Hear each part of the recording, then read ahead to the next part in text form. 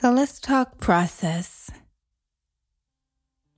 When I think about that word, it just seems really simple, like the system, how you do things, 1, 2, 3, ABC, expected routine, I guess, something like that. But for me, recently, process means so much more. It's like being stripped of everything you've known to start something fresh in a way that you haven't been used to doing it. Being able to mentally accept and adapt, physically go with the flow, and it really tests your faith.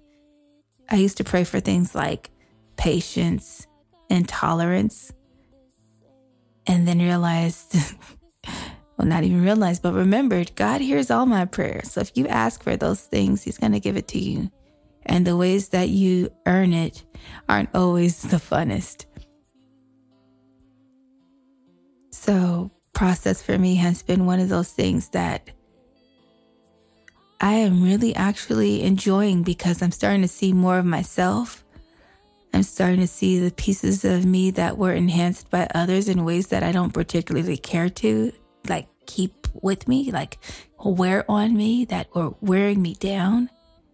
And now I'm seeing more of God in me, relying on Him more. And so this processing that I've been going through has been one where I'm literally walking in faith. I'm feeling the wind, I'm hearing the birds. I'm literally having my feet hit the pavement, walking through new territory, scanning my neighborhood, seeing what's my new norm. The people, the places, the things. So the processing for me has been something that has been pretty refreshing. And I wouldn't change it for anything.